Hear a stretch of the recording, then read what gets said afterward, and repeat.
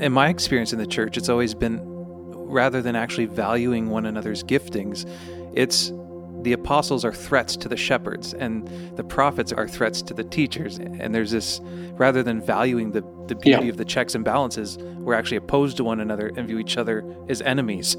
Yeah, that's true, Heath. And that's why, the Ephesians text actually starts in Ephesians 4:1.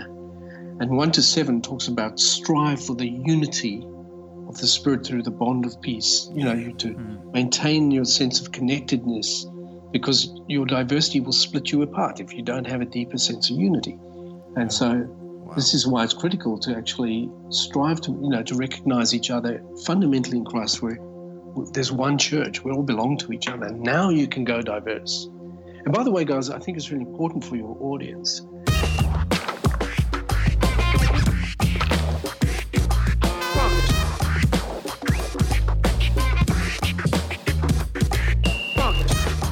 Welcome to the Everyday Disciple Podcast, where you'll learn how to live with greater intentionality and an integrated faith that naturally fits into every area of life. In other words, discipleship as a lifestyle. This is the stuff your parents, pastors, and seminary professors probably forgot to tell you.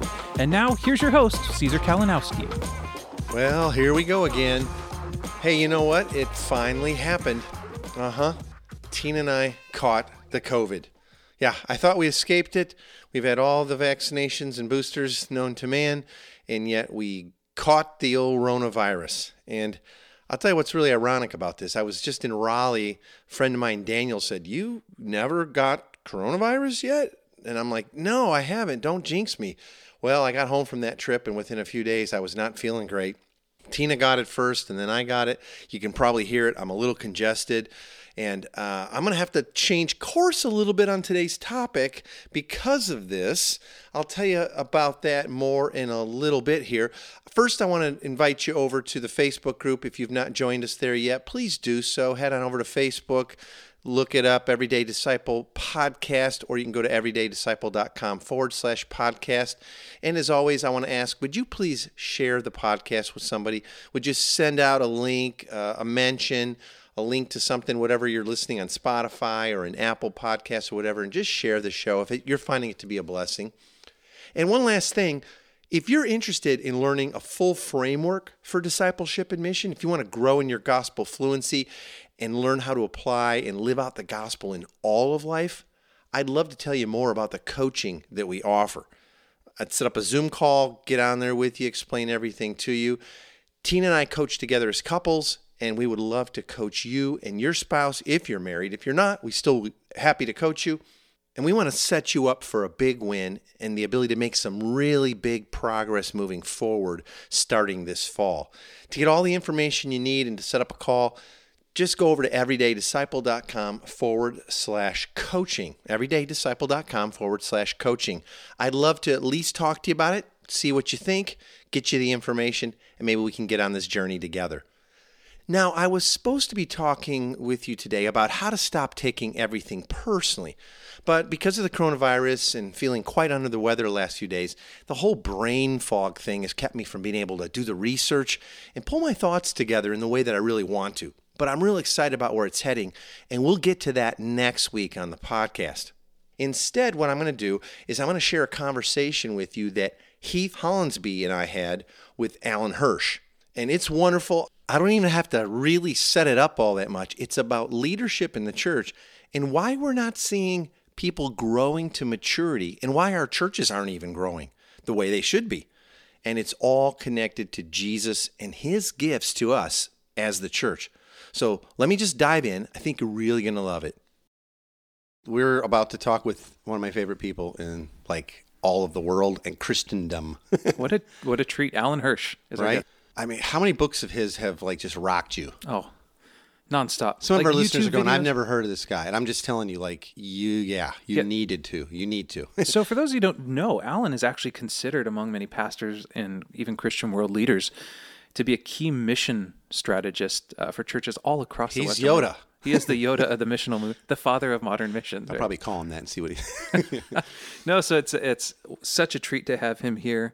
I know you guys have been buddies for quite a while as well. Yeah, we met years ago, and Yeah, it's great. You know what? He's gonna so fill our heads and hearts with some stuff that's gonna be like paradigm shifting. It should be like 3 episodes. So let's just go ahead and let's get them on and get rolling because we're going to need the time today. Okay, man? Perfect. Okay, so I have to say, Alan, first off, I'm really grateful that you're on with us. I think our listeners, many of them are going to know who you are, bro. They're going to know the Yoda of missional and all of life thinking. I know you probably hate that, but I got to tell people, like Alan and I have been friends for a really long time, and I count that a blessing. I was going to live in your basement, bro.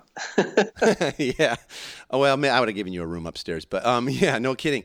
I mean, really, in Tacoma, that would have been something. But we met a long time ago, man, when the Soma days were just kicking in, and you and Mike Frost were sort of waving this banner of something different, and we were like, what? But man, God blessed us with favor, and we became friends, man. So you and Debs are some of my most favorite people. Our listeners probably remember when we had Deb Hirsch on. That's Alan's counterpart and just the beautiful soul of this world, man. She's awesome. Hey, so today we're going to get into something that I know is really, man, it's become your heart's passion in the grander scheme of all the things that you've helped many of us learn and rethink. This understanding of APEST, Ephesians 4, apostles, prophets, evangelists, shepherds, teachers. We're going to get into all that. And I just want to start quickly, Alan, if it's cool, by reviewing for our listeners that critical passage from Ephesians 4, 11 through 13, and just, set a little basis for this, because I know we can just skip over this and apply it so minimally, but you're going to tell us maybe why we need to rethink some. So here's the passage for our listeners, Ephesians 4. Paul's talking to the church, and he's going, so Christ himself gave these gifts, the apostles, the prophets, the evangelists, the pastors, and teachers, to equip his people for works of service so that the body of Christ may be built up until we all reach unity in the faith and in the knowledge of the Son of God and become mature. Wow, we all want that. Attaining to the whole measure of the fullness of Christ.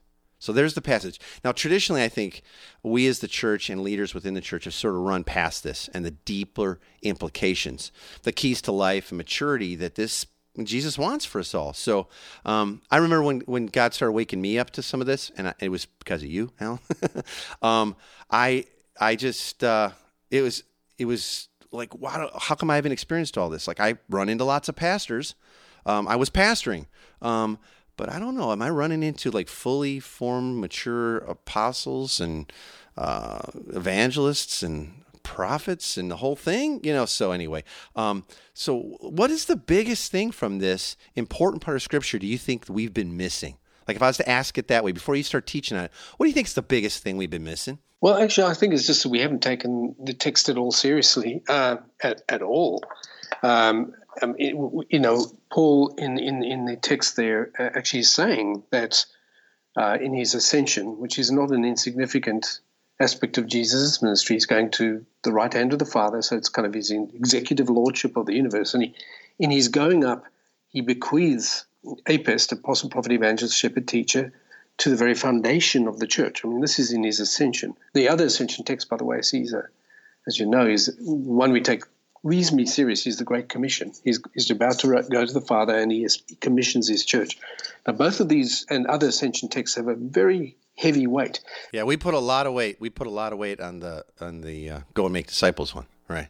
We don't do it, but we put a lot more weight on that one. But more weight on it than we have on the Ephesians text. But you can't dismiss it. I mean, it's part of the resurrection cycle, so it's got theological weight, gravitas, So, but the problem is that we've pretty much disrespected what it's saying. So he gives APEST to the church, and you mentioned those terms for the for the maturity of the church. I mean, that's important. The word is in the Greek, the teleos, is being complete. Everything God intended for us, right? So that's what the word means. And by the way, again, for people, we're going to say APEST a lot, and that's an acronym just for those things: apostles, prophets, evangelists, pastors, teacher, or shepherd, teacher. So and then it says so that we might attain to the fullness of Christ. I mean, my goodness, surely that's something every Christian or every church is interested in. And so, I just think we've disregarded the text. And there have been a whole lot of political reasons for that and a whole lot of sociological reasons for it about, wanting a kind of a more equilibrium-based organization. But I think that much of our immaturity, much of our incapacity to be the church Jesus intended us to be and designed us to be, is bound up with taking this text very much more seriously than we currently do. Alan, I can remember being, and this is way back machine, okay? I remember being at a church building in Ghana, and I saw a poster. I think I probably told you this somewhere along the road. I saw this poster for this church event that was coming up, and it had pictures of all the people speaking at the event from this church, and it had underneath their name, it had like apostle, it had evangelist, it had prophet, their names. So it'd be like, Right. it would be the man or woman, and they had all these different people represented. And I remember asking a friend of mine who was like really smart teaching pastor at the church I was a part of the time. I said, hey, there's, I've read this passage in Ephesians. Obviously, I've seen it, but how come I've never seen all these? I only see pastors, and then every once in a while and people fear, they fear prophets, but everybody's called a pastor. Yeah. And then every once in a while there's an evangelist, but that, like, we all think Billy Graham, that's someone on stage, who's doing big shows, very, right? Very stereotyped understanding of it. Yeah, right. So why do you think, like, for at least all of our lives, why do you think we've just sort of really focused on the one, but to the exclusion of the other four primarily, or one or two, Yeah, so it's the two, really. It's the shepherd or the pastor and the teacher. Interesting thing, quirky, okay? But this is really important. I mean, language in the Bible is really important. When a word is used regularly, it carries weight. It's revelatory, okay? Absolutely. So guess how many times the word for pastor is the word, which I translate shepherd's a better translation, poimen. How many times does that, you think, come up for the ministry of believers in the New Testament? Well, you'd think it's a ton because every church only primarily has pastors. That's exactly right. It's only used once, dude. Once. Wow. That's so crazy. It's once. This is the only place where it's used as a noun to describe the ministry of believers in the New Testament. So it must be a pretty rare gift. Well, I think the imagery is there. There's no question that the function of the pastor and the shepherding function is really important. I don't want to dismiss it, but it doesn't carry the weight we put on it. Also, another thing I would say, it's when we use the word pastor, it's not the way the Bible uses the term. We've overblown it to mean everything. It's the catch-all phrase for every form of leadership, but actually in the Bible, it's only used once. Get perspective, Yet they tend to be the ones when there's only enough budget for one person. It's always the shepherd that gets the budget, right? Well, and that shepherd might not actually be one. It might be a teacher, might be an evangelist. Dabble in a couple. So that's the problem too. The other one is the teacher, right, which is used about 14 times in that same form. Most of the references to teacher deductible in the New Testament refers to false teachers, interestingly, because they screw up the church, right?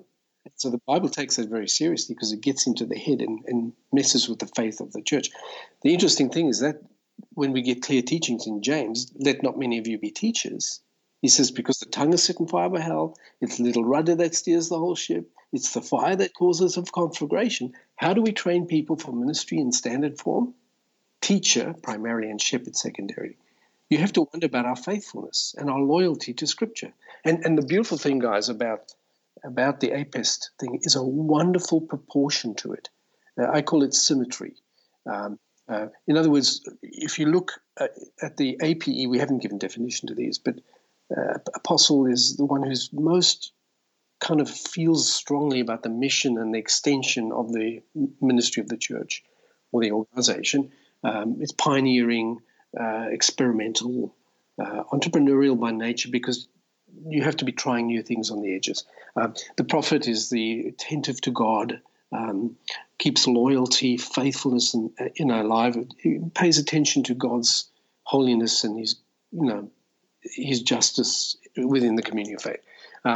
The evangelist is the recruiter to the cause. The infectious person, the one who sneezes the message, of the church or the organization. So these are actually what I call generative forms. The shepherd teacher are what I call operative or sustaining form. And in all movements, you need both. You cannot survive. Let me put this in context of any organization. In any organization, HR, human resources, is that part of the organization that looks after onboarding, compliancy to policy procedure, teaching sides of things so people are aware of what they're doing, and then also conflict resolution, human flourishing and development, all that stuff, right? Really important. Every organization needs it. I think it does. Yeah. I ask the question, can you run an organization on HR alone? The answer is no, not likely. Of course not.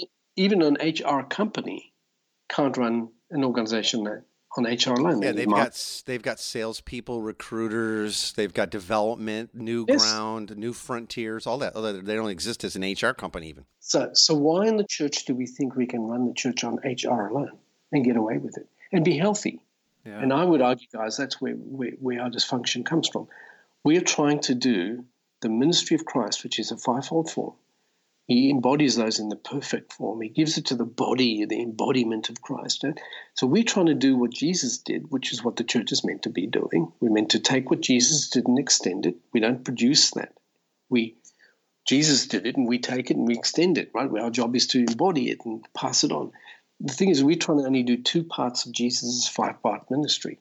And there is our dysfunction, friends. I mean, you can't do it that way. Alan, I hope our listeners are picking up on this, because this just lays out why we see such a rapid decline in our lifetime of the church and people engaged in the kingdom of God and the formal organization of the saints as the church, because we clearly, no one could argue that we see full mature functioning of all five of these functions. We've kind of retreated to a maintenance mode of some teaching and soul care. But where's the expansion? Where's the adapting to cultural shift? Where's the new frontier? Where's the understanding as people change and speaking truth to power, and then recruiting, getting people excited about the cause of which we're part of, which is the evangelist. Truth to power, which is our prophetic thing to call to account the church in her unfaithfulness. Because darn, man, we demonstrate every year more and more how unfaithful the church can be. Yeah. We need the prophetic voice to hold us to account, and to call us to relationship with God. By taking those out, we can never be faithful. We can never extend. You know me well enough. My real passion is to see the church become a movement again that can extend and adapt and evolve. If you take the one most likely in the organization of the church to remind the church of its sentness, is the missio function, missio and sent, the same word. The one who's going to remind you of that is the apostello, which is the sent one. If you take the sent one out, if you exclude in principle, before you've even started, the possibility of apostolic ministry, then what actually happens is that the church forgets, it doesn't understand sentness. So guess what? You can ask most people in most churches, define an apostle, and this is what happens, right? You get this. They're in the Bible,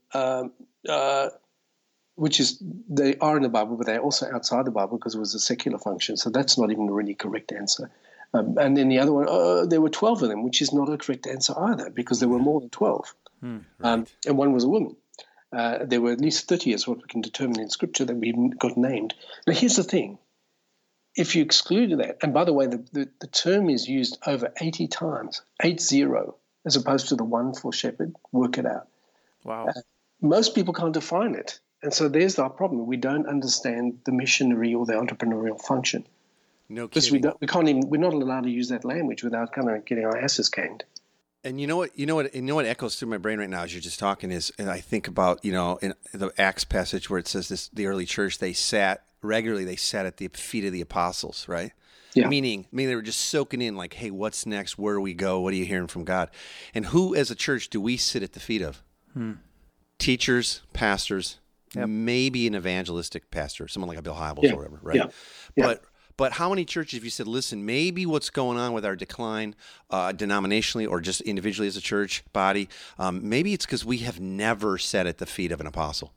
And in fact, we're afraid of them, Well, yeah, that's what in my experience in the church, it's always been, rather than actually valuing one another's giftings, it's the apostles are threats to the shepherds and the prophets are threats to the teachers. And there's this, rather than valuing the beauty of the checks and balances, we're actually opposed to one another and view each other as enemies. Yeah, that's true, Heath. And that's why, the Ephesians text actually starts in Ephesians 4:1. And 1-7 talks about strive for the unity of the Spirit through the bond of peace. You to maintain your sense of connectedness, because your diversity will split you apart if you don't have a deeper sense of unity. And so this is why it's critical to actually, strive to recognize each other fundamentally in Christ. Where there's one church, we all belong to each other. Now you can go diverse. And by the way, guys, I think it's really important for your audience. What's exciting, we often use it as a leadership conversation. Actually, in the book of Ephesians, it's not about leadership, not in the first instance. The radical way of taking this is that the hearers of this text were not a group of leaders or a seminary. It's a group of local hacks in the local churches, right? And they were small house churches, missional-sized churches, right? So when it says in verse 7, to each one of us grace has been given as Christ has apportioned it, right? We have to say that to each one of us means that all of us, all of God's people are. Every believer, is somehow in the framework here. Everyone's being referred to. So all of us will find our broadest sense of calling, and that's what I think it is. It's vocation. Our calling within the 5, somewhere within the categories of 5, or admixtures of the 5.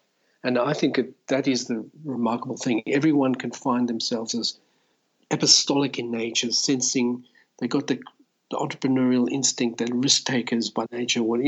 They might not be leaders at this stage. They might just simply have a natural instinct for it. Or someone naturally, instinctively prophetic folk, God attentive, justice oriented. Some are just natural evangelists, man. Anyone with an Apple Mac is an evangelist, right?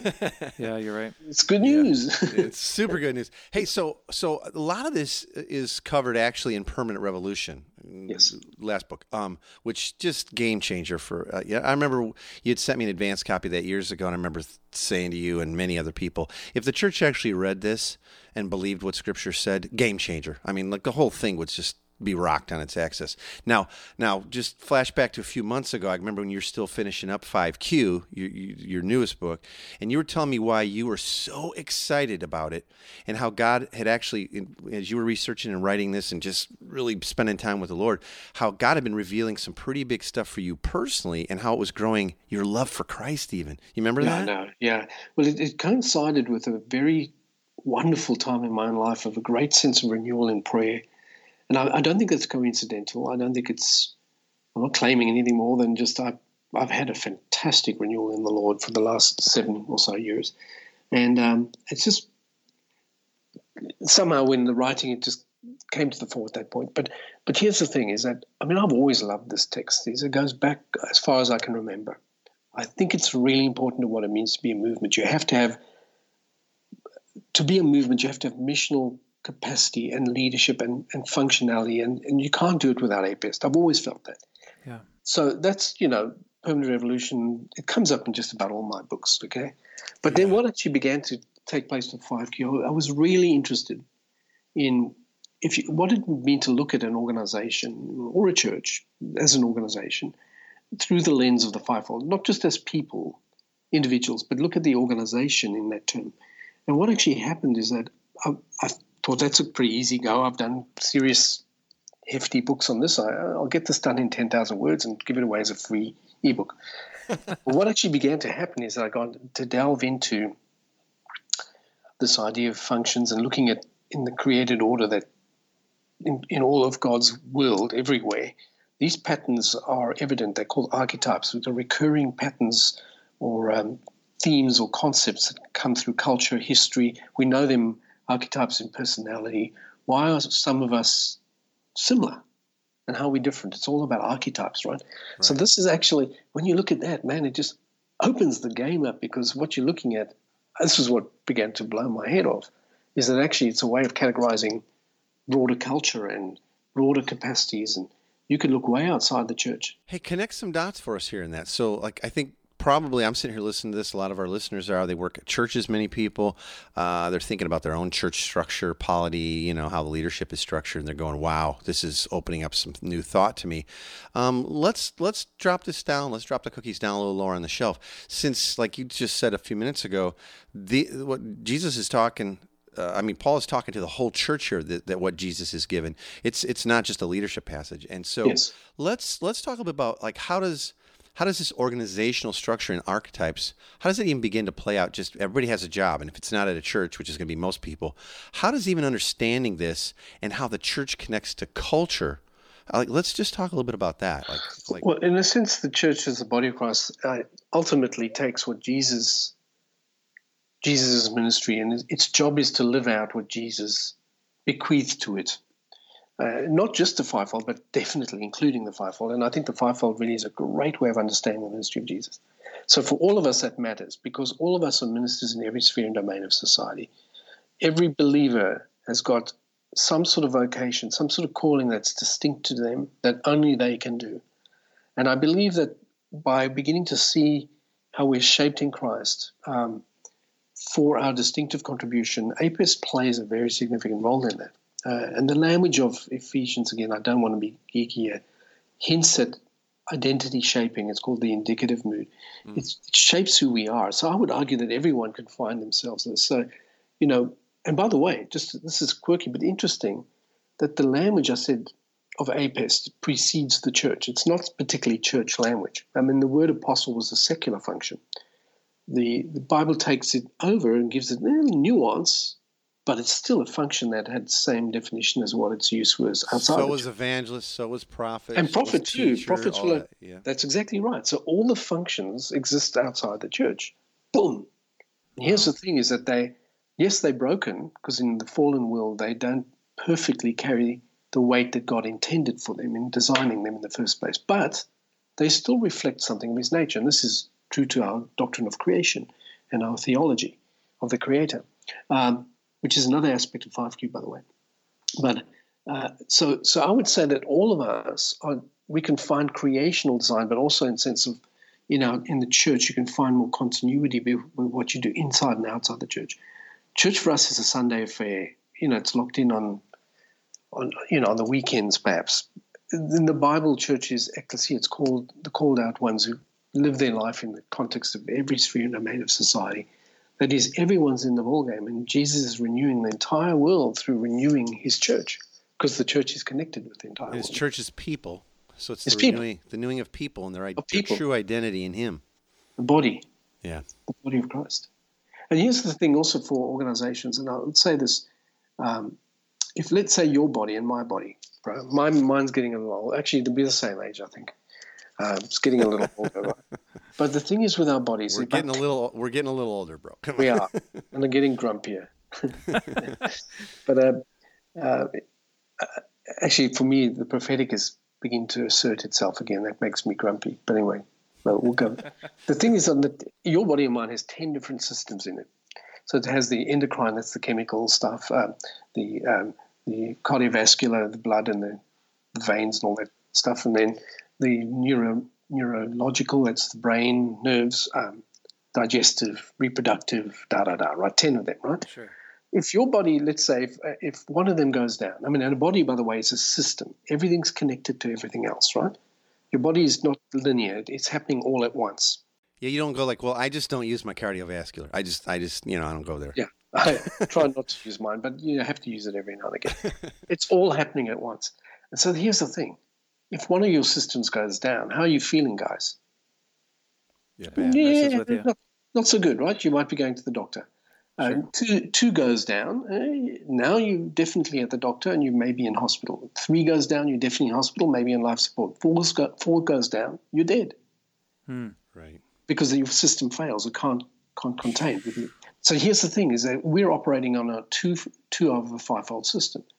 The system cannot work that way. It's not designed for that. So we actually like a body that's got most of our 60% of our functions are missing. And I even just think of this from a day-to-day aspect of, because I bet we could line up 100 Christians, Alan, and ask them, so of those 5, APEST, which do you think in greatest measure Jesus has gifted you, with? Are you apostle? Are you more prophetic? Are you For me? No, I'm saying if we asked the average Christian, they'd say never gave it any thought. Yeah, I know I'm not a pastor because I don't want to have to, write sermons every week. It's like that's not even the function of a pastor. Anyway, so I think your average Christian. But then think about this. Now, as we engage the world, we engage culture, business, healthcare, politics, a coffee shop, any of it. People are going like, well, I guess even if I knew which of the 5 I was more, in a line gifted with, I guess the only way you engage the culture, though, is through the gift of evangelism. And we don't have a right understanding of that. So what I'll do is I'll preach really hard to people about their sin and how different we are and how they need to get in line and start coming to church. It's like I only have one system. I only have one channel to go through. It's not even who I am. And no wonder the world, which perfectly operates in the systems, everybody getting to be who they are, goes, nah, I'm rejecting that. That doesn't even fit. I don't even hear that. No, I agree. I think that's because we don't have the language to name what is real and share. Language is really important in this. And again, I don't want to get geeky on it, but language is a critical part of culture. And the fact that most people don't know what an apostle or a prophet and barely understand what an evangelist is and overload what a pastor is a huge problem for us as God's people, because we are called to attend to theology. God words, they matter. The Bible matters to us. Yeah. We need to reform ourselves with the scriptures in hand. Hey, so as we start to move towards wrapping up, Alan, I have to say, okay, so I want people to begin to understand this more deeply. So I'm just gonna say, so Alan he's not on that. He's my bro. He's not hawking anything or trying to make another quarter off a book. I want to tell people, get out and get Permanent Revolution, get 5Q. Like, go deeper into this. This is so key to your own understanding of your own identity and the function of the church as a church body and within culture. But also, Alan, I know you've got a really great online assessment that both individuals can take, and you've got even organizational ones, right? Yes. Can we give the links to those? We can. Yes. So the organizational ones are new, and again, they came directly out of 5Q. In fact, they were precipitating reason why I wrote. So they look at organization, but the place you can get just about anything related to APEST and at least my articulation is on 5Q. That is the numeral 5Q, the letter, central.com. And then just look under the various links for the tests and the assessments and the books. And by the way, really important for you and me, I mean, you publish the Permanent Revolution Playbook, which is really a good 6-week group study where everyone comes to self-insight by, learning together and individually. Is a really great resource that Caesar can provide. And it's a great starting point for staff and teams just to start to say, hey, let's start leaning into this instead of going, wow, that's too heavy. We'll just stay we'll stay anemic and we'll stay really, at a disadvantage here. Like, no, let's go for fullness. Let's go for maturity. So we'll put links to all that stuff. Those will go in the show notes. And just one more shout out on the things that it should be about 2 months before it's published, because it's going to printers right now for print typesetting. Is I have a book which is kind of like, and I mean this in the best sense, like a dummy's version of 5Q, which is aimed at really helping what we call L50 level leaders, leaders of 50 people in the church, that level, which is where most of us have to live, helping them kind of get a handle on it without, having to have a degree. Right, which means that's going to be super helpful for people who lead small groups, who lead mission communities. Yeah, we're not talking people who are leading movements. We're talking regular people. And people haven't been to seminary type people too, which you don't have to go to be a minister. You already are one. But we have to educate ourselves, particularly when the church in this regard has let us down really badly in not giving us a tradition that enables us to talk about APEST at all well. No. So, Alan, as we're shutting things down, I have a quick story and then a question for you. A couple years ago, you were up here in Tacoma doing the Future Travelers event, and we got a few minutes together.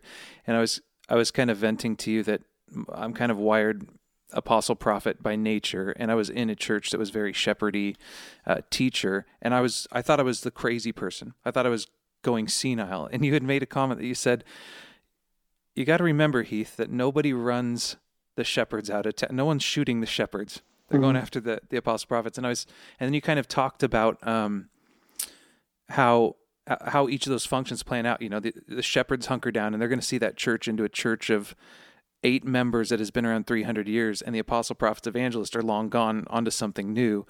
And as minimal, I'm sure you don't even remember this conversation, but I just want to say thank you, because I'm still bleeding for the future of the church. I'm still serving the church because of that encouragement. And so I just wanted to say personally, thank you for that. Thanks, brother. And listen, I can just say on as we tie it up, but honestly, and I can't say this stronger, I believe this more with all my heart, that it's all 5 have got to be active. And the counterbalance is what I call symmetry. That each counterbalances the biases of the other. And this is why I need you to be me. If all apostles hang out, that's not a pretty place to be. To be very honest with you, it's driven, demanding, dead bodies all over the place. If all prophets hang out, it gets wacky very often, and you don't have to think very hard about that. You can see movements that go wacky. Evangelists hang out. It's like a Amway conference, right? Everyone's got something to sell. In other words, there needs a balance. All pastors hanging out, a lot of back rubbing, but nothing, whatever. All teachers, it's all about ideas. In other words, all five need to be in dynamic, systemic relationship to each other. So it's fivefold, not onefold, not fourfold. It's fivefold, at least fivefold, to be biblical. All right, so here's my question for you. I love your heartbeat for the church and the future of the church, and I think very few people have influenced me nearly as much as you have in thinking about the church. My question for you is a little grim, but let's say you had 5 minutes left to live. What would be your parting words to the church and church leaders and those lay people, that something that you would really want to communicate? Well, I'm more convinced, again, the core of our dysfunctions and our problems is that we just don't understand Jesus. Apis is part of that, because I think Jesus is the perfect apis. But much bigger is that I think the church, which is meant to be the body of Christ, it ought to be dialectically, it ought to be an index between body of Christ and Christ. There meant to be some sort of symmetry there, right? I just think the church doesn't get Jesus. And I think to the degree that we fail to get Jesus right, everything else goes wrong. And so I think our Christology, our understanding of who Jesus is and his role within the people of God is pretty screwy. And I think that if the only thing we do is to correct at that level, fall in love with Jesus again and to see him afresh as the center of the church, I think everything else heals as a result. Jesus must become Lord again as well as Savior, That's beautiful, well, man. Isn't that the gospel, that Jesus is Lord? And that's it. Yes. Wow. So if you had 5 minutes, at least you should take 30 minutes before your dying last breath to say, and I love Debs, like with all my heart and all that. Oh, yeah. Yeah, you got to throw that in there at least, bro. Indeed. I do love Debs. She's such a gift to me, man. I'm just so grateful for her. And we were talking even before we started recording this podcast. If you have not heard episode 114, Redeeming Sexuality, with Alan's wife, Deb Hirsch, unbelievable. She's awesome at this. It's my favorite episode we've ever done. Yeah. This is probably the second. Other than this one. Yeah. You guys will have to fight about that later. I don't know. I'll have to see how this edits up. No, I would take her. She's a great communicator, and on topic, she's so good.